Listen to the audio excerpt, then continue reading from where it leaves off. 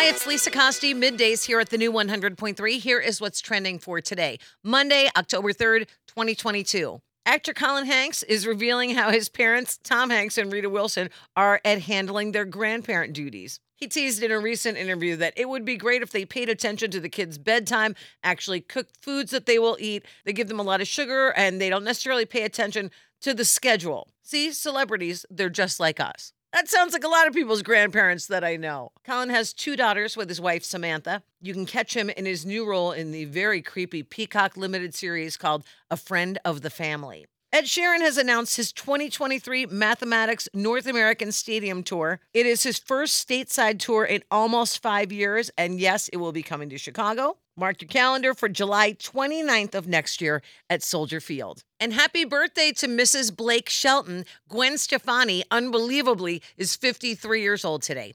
And that's what's trending. Have a great day, and thank you for listening to the new 100.3. She loves the 90s and 2000s.